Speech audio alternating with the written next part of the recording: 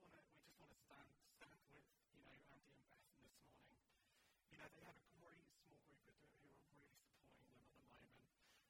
And so just so that you know that. But can I just ask a few things, and I'd just love to pray for them this morning.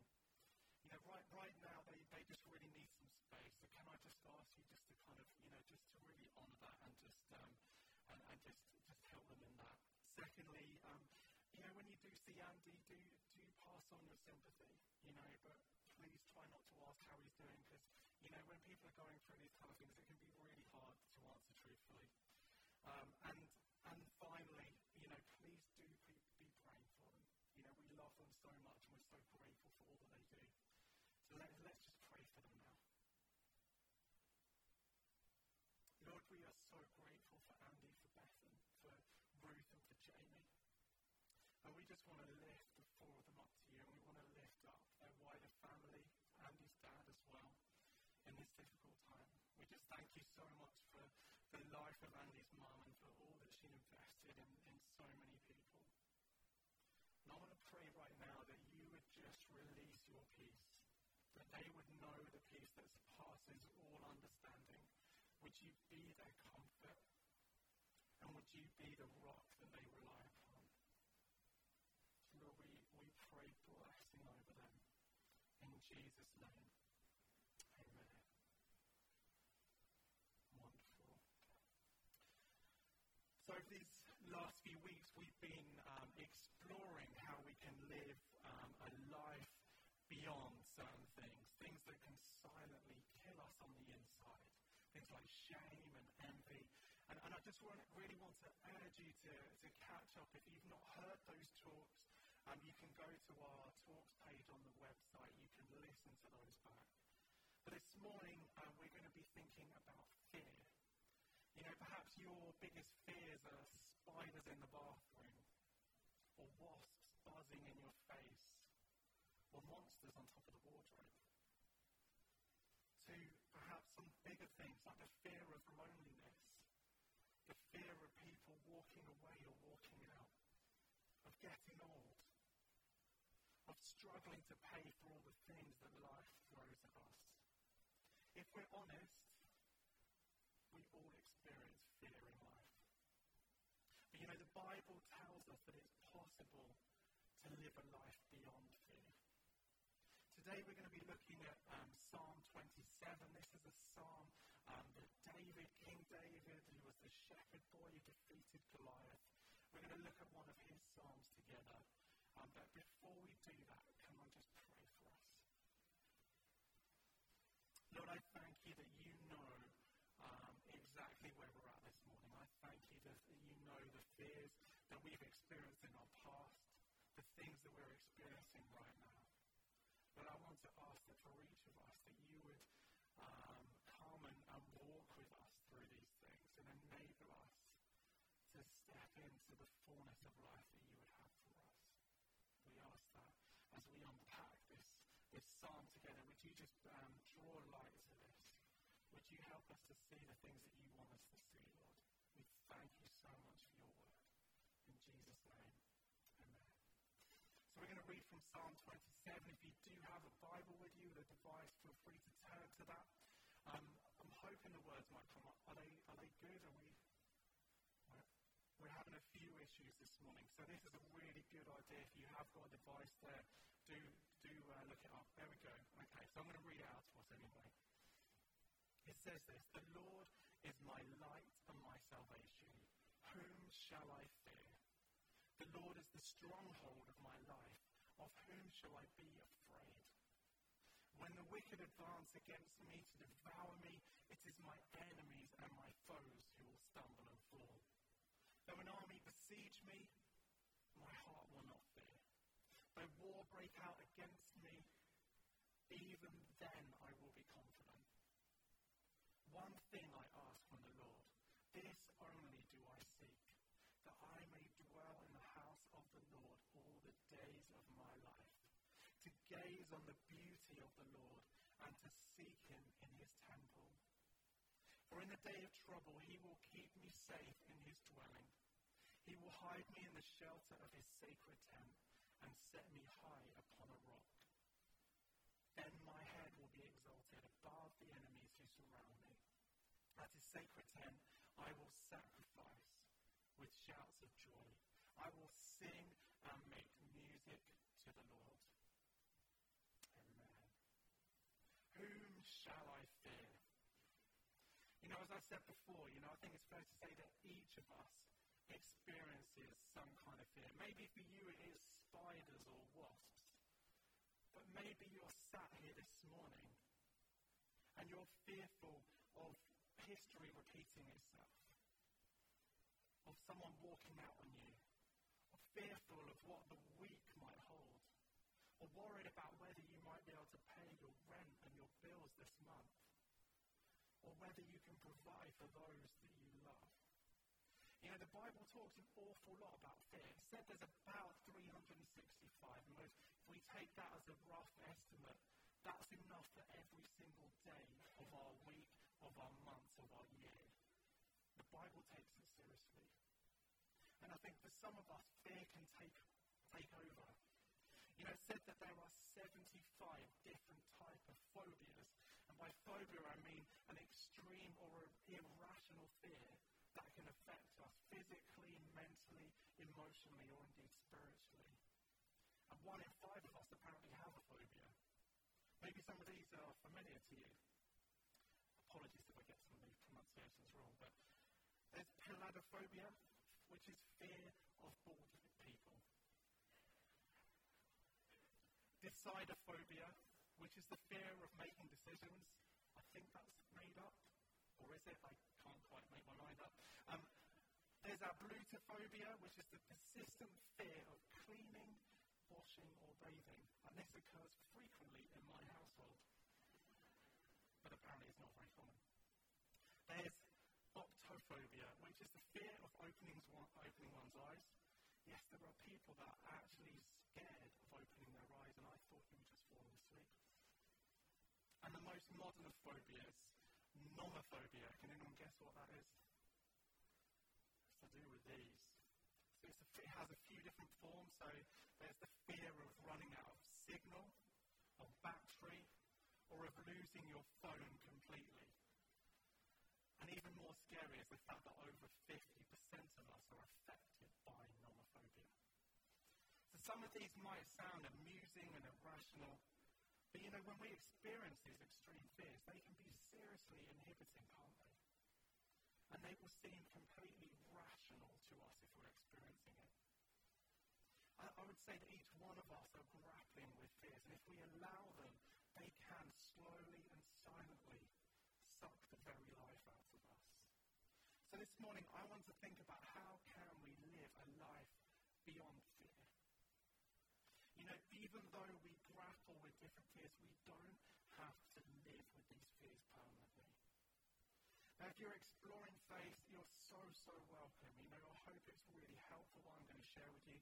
But I do want to say a couple of things up front. The first is that I'm going to be speaking in general. If there are severe cases, if there are things that you're really struggling with, we can point you towards some people that will really help.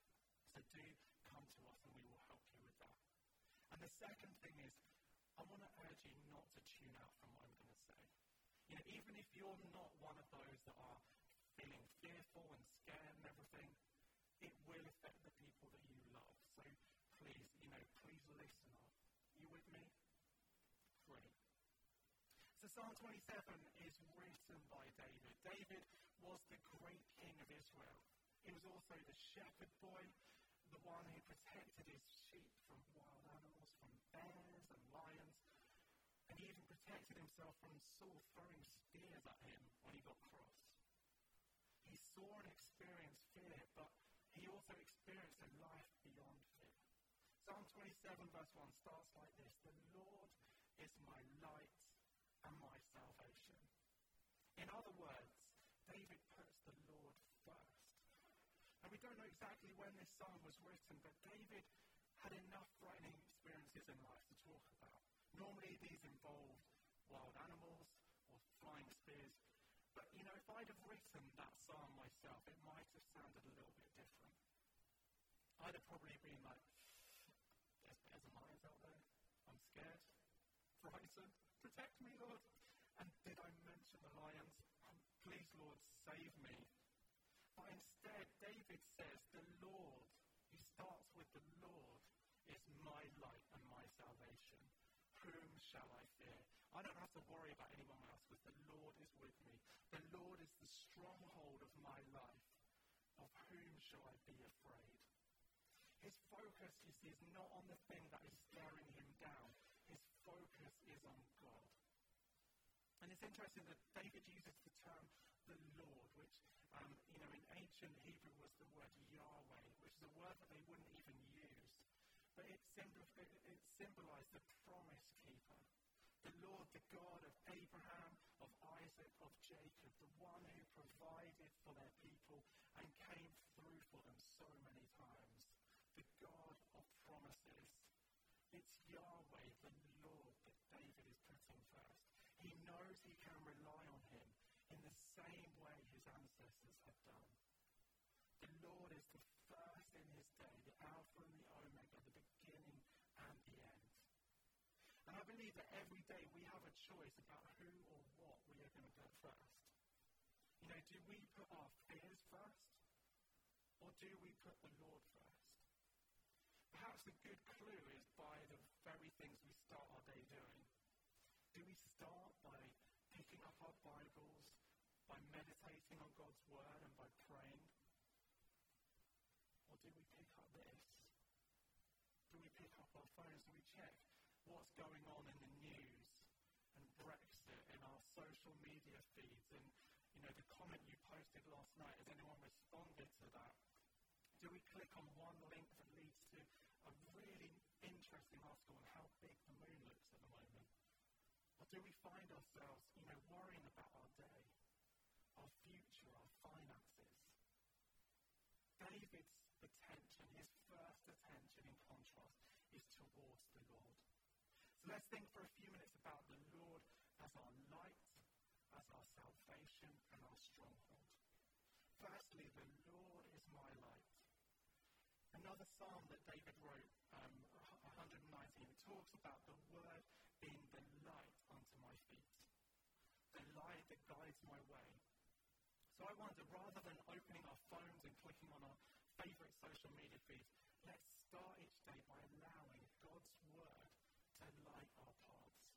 So there's two things that I'm really trying to do more of this year. The first is I'm trying to read the Bible again through the year. So I haven't done this for a couple of years, but I would commend it to you so highly. This is a great app.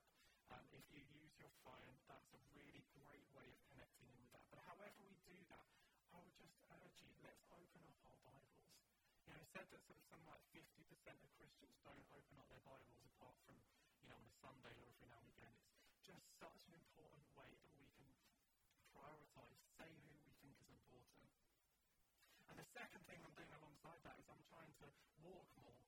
And, that can be a really healthy thing, but also it just gives me space to be able to pray, to be able to think and process things. And I think, in the world that we live in, we all need to find space where we can do that.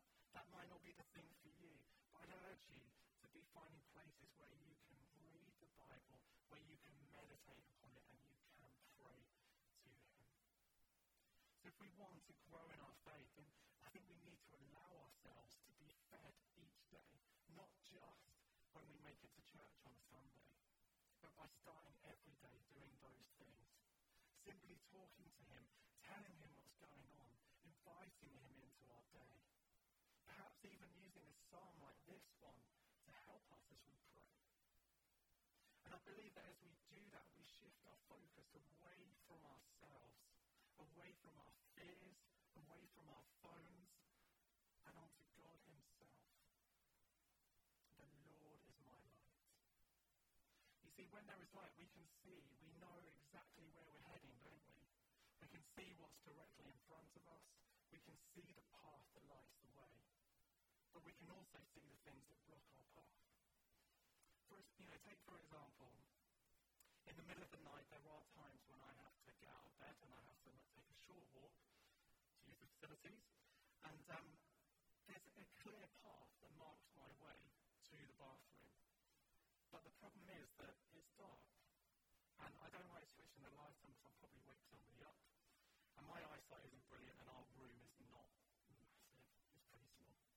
So it means that I can easily bump into some enemies in the middle of the night. You know, the corners of my bed, I've got so many bruises on my shins. Sometimes a handbag, not mine, shoes, football boots, all left in my path from that short walk from my side of the bed to the bathroom. You know, all I need is a light, and I'd be fine. The same obstacles would be there. My enemies would still be there in the middle of the night, but I'd be able to see them. And usually I'd be able to walk around them as well. There are occasions where, you know, you forget that they're there, even though that you can see them. But we are not equipped to see in the darkness, are we? Even with carrots. But when the Lord is my light, I can see my enemies. I can still choose to walk into them if I think that's a sensible thing to do. But my reliance is on God as the light to my feet and my path. So when I wake up in the morning, I want to choose to read the Bible. I want to choose to pray before I comment on a social media feed or stream through what's going on in the news. I choose the Lord as my light. And I'm choosing, like David, to put the Lord first. Now, thinking back to David, his life was threatened time and time again. And yet he experienced God's salvation. He was saved from lions and bears, and in turn he was able to save the sheep in his care. He was saved from King Saul's jealousy and anger on countless occasions too, from flying spears and thrusting swords. And you know, that word salvation in the original Hebrew has two meanings: to be made whole and to deliver. And I believe that we, like David, can also experience God's deliverance from the things that are thrown at us every day of our lives. You know, we have an enemy that doesn't like us, who doesn't want the best for us. But you know, there is power in the name of Jesus to forgive and to set free. So in verse 2 it says, when the wicked advance against me. You know, the enemy's plan A is to destroy and take us with him because, you know, he was already judged at the cross. He was already defeated there. But he also has a plan B, and that's to neutralize us in anxiety and worry. You know, when we experience anxiety and worry, we can become paralyzed to move forward. And, you know, he will use anything or anyone to accomplish this plan. And for many of us, it's this thing of anxiety and worry that makes us so fearful. We know these two quotes. Jesus, first of all, he says in Luke 12:25, says, "Who of you can add a single hour to your day by worrying?" Corrie ten Boom, who rescued so many Jewish prisoners in the World War II, she said, you know, worry is a cycle of inefficient thoughts whirling around a center of fear. You know, we might know those things. We might even believe those things. But God, I believe, wants to minister to us, to many of us today, that we might know his freedom in this area of worry and anxiety. He longs for us to be released from the pain of those things. You know, for many of us, I believe we've believed lies about ourselves. We believe things we've told ourselves. We believe things that from people that we've, our friends, so-called friends, people that we've worked with, people who wouldn't give us a job, from social media comments, all sorts of things. But as we put God first, there is deliverance available. And we'd love to create space to pray for some of that later. You know, God loves to rescue us from those places, but he also loves to restore and release us into a life beyond the fear that we can all be held captive to. And the third thing David says in this psalm, he says, the Lord is the stronghold of my life. You know, he can hold us and he can keep us. And I cannot be destroyed because of that. You know, we all have different fears. I wonder, what are you fearful of this morning? You know, there may be various things that we're struggling with. One of the big things in our world is the fear of around money. I want to take you back 10 years. We had a very small baby. My wife, Kathy, she had stopped working, so we were reliant on what was a very small salary. We were incredibly worried about bills, about looking after our newborn baby. And I felt such a pressure to provide for my family. And eventually we gave it to God. When I say we, that was probably, eventually I kind of gave in and gave it to God. And the first thing we did was we sorted out our giving. We decided the first route, even though we had nothing to give, we started by giving the very first. So that we started putting this in place. So the first thing that would come out of our bank account each month was our giving to the church and to God's work. You know, from that place of brokenness and vulnerability, I was messed up at that time. I found it really hard to give up my own responsibility and everything. But, you know, God really provided for us in some incredibly difficult circumstances. You know, for a while we didn't have a bed to sleep in, and someone gave us money for a bed. Our car was written off. I won't tell that story today, but God provided. As we placed our trust in God as our stronghold, He looked out for us. Or as David says in verse 5, in the day of trouble, He will keep me safe in His dwelling. Today is a good day to put your faith in Him, to put your giving first. And if you want to sort that out, there are details on the tables either side of us.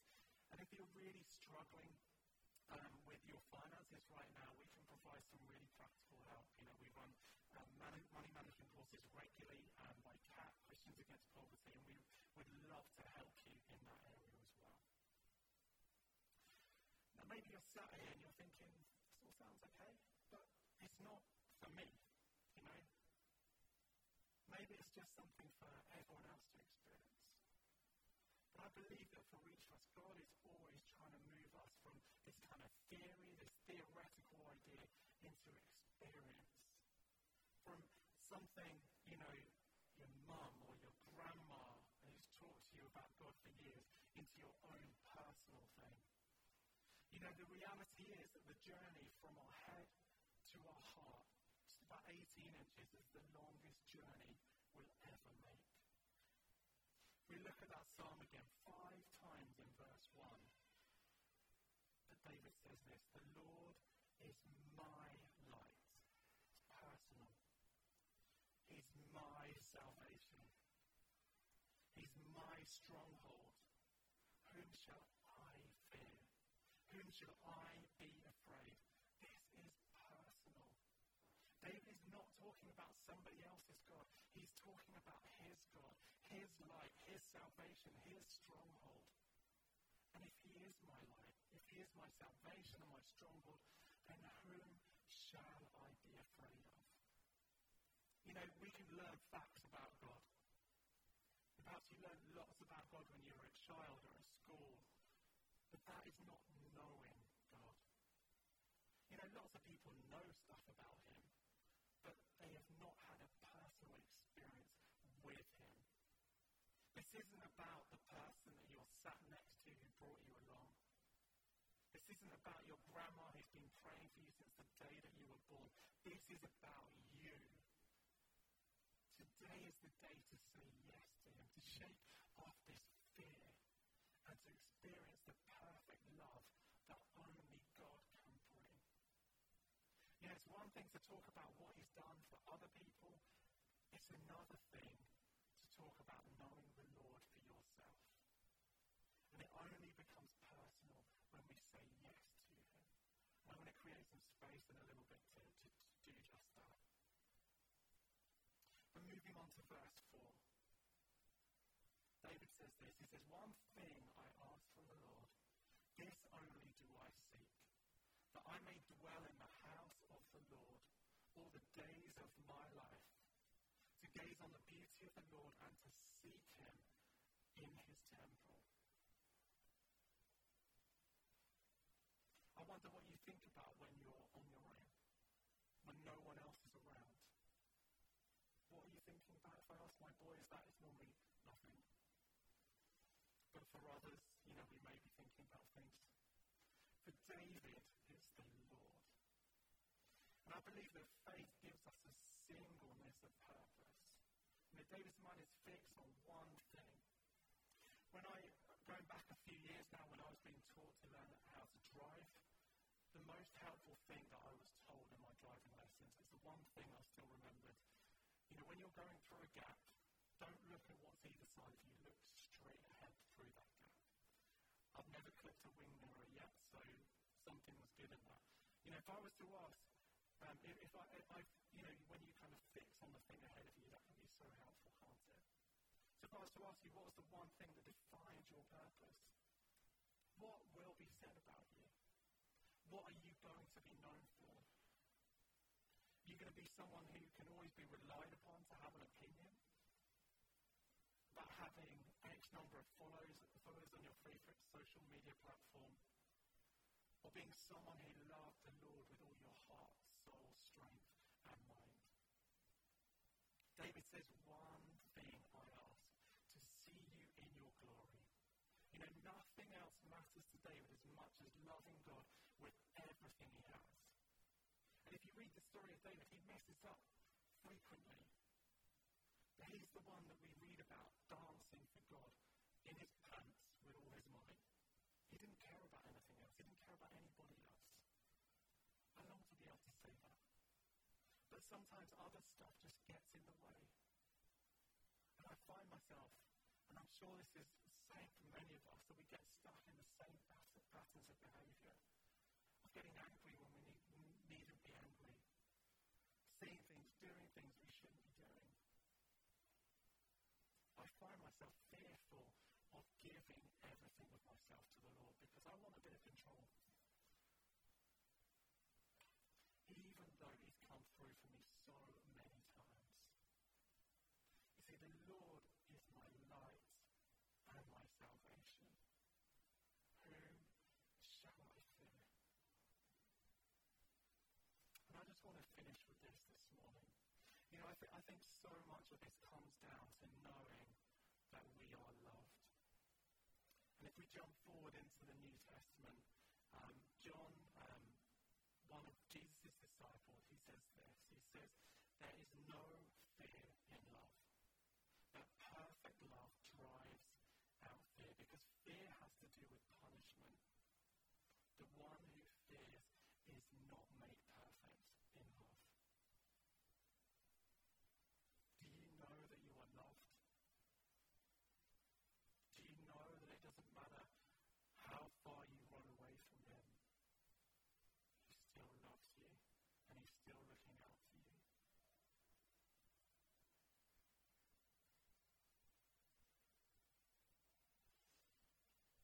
I'm going to start in terms of responding and just create some space just to say yes to him this morning. And maybe you've said yes to him in the past. Maybe right now it's just you need to kind of reach out to him because he's reaching out to you. And so I'm going to pray a prayer, and I'd love you to make it your own. If I just ask you just to bow your heads. This is between you and God. It's not between anybody else. This is about this experience being personal. So Lord, I thank you so much that you know us. You know our deepest, darkest secrets. You know the things that we are fearful of. You know the reasons why we find it so hard to let go of our own control and to let you take over. But right now, in this moment, we want to say no to fear. We want to say no to the things that stop us from living life to the full. And in this moment, we say yes to you today. Lord, we're sorry for the things we've done wrong. We're sorry for the times we've turned away from you. And we simply want to say yes to you. We turn to you, Jesus. We thank you for what you did on the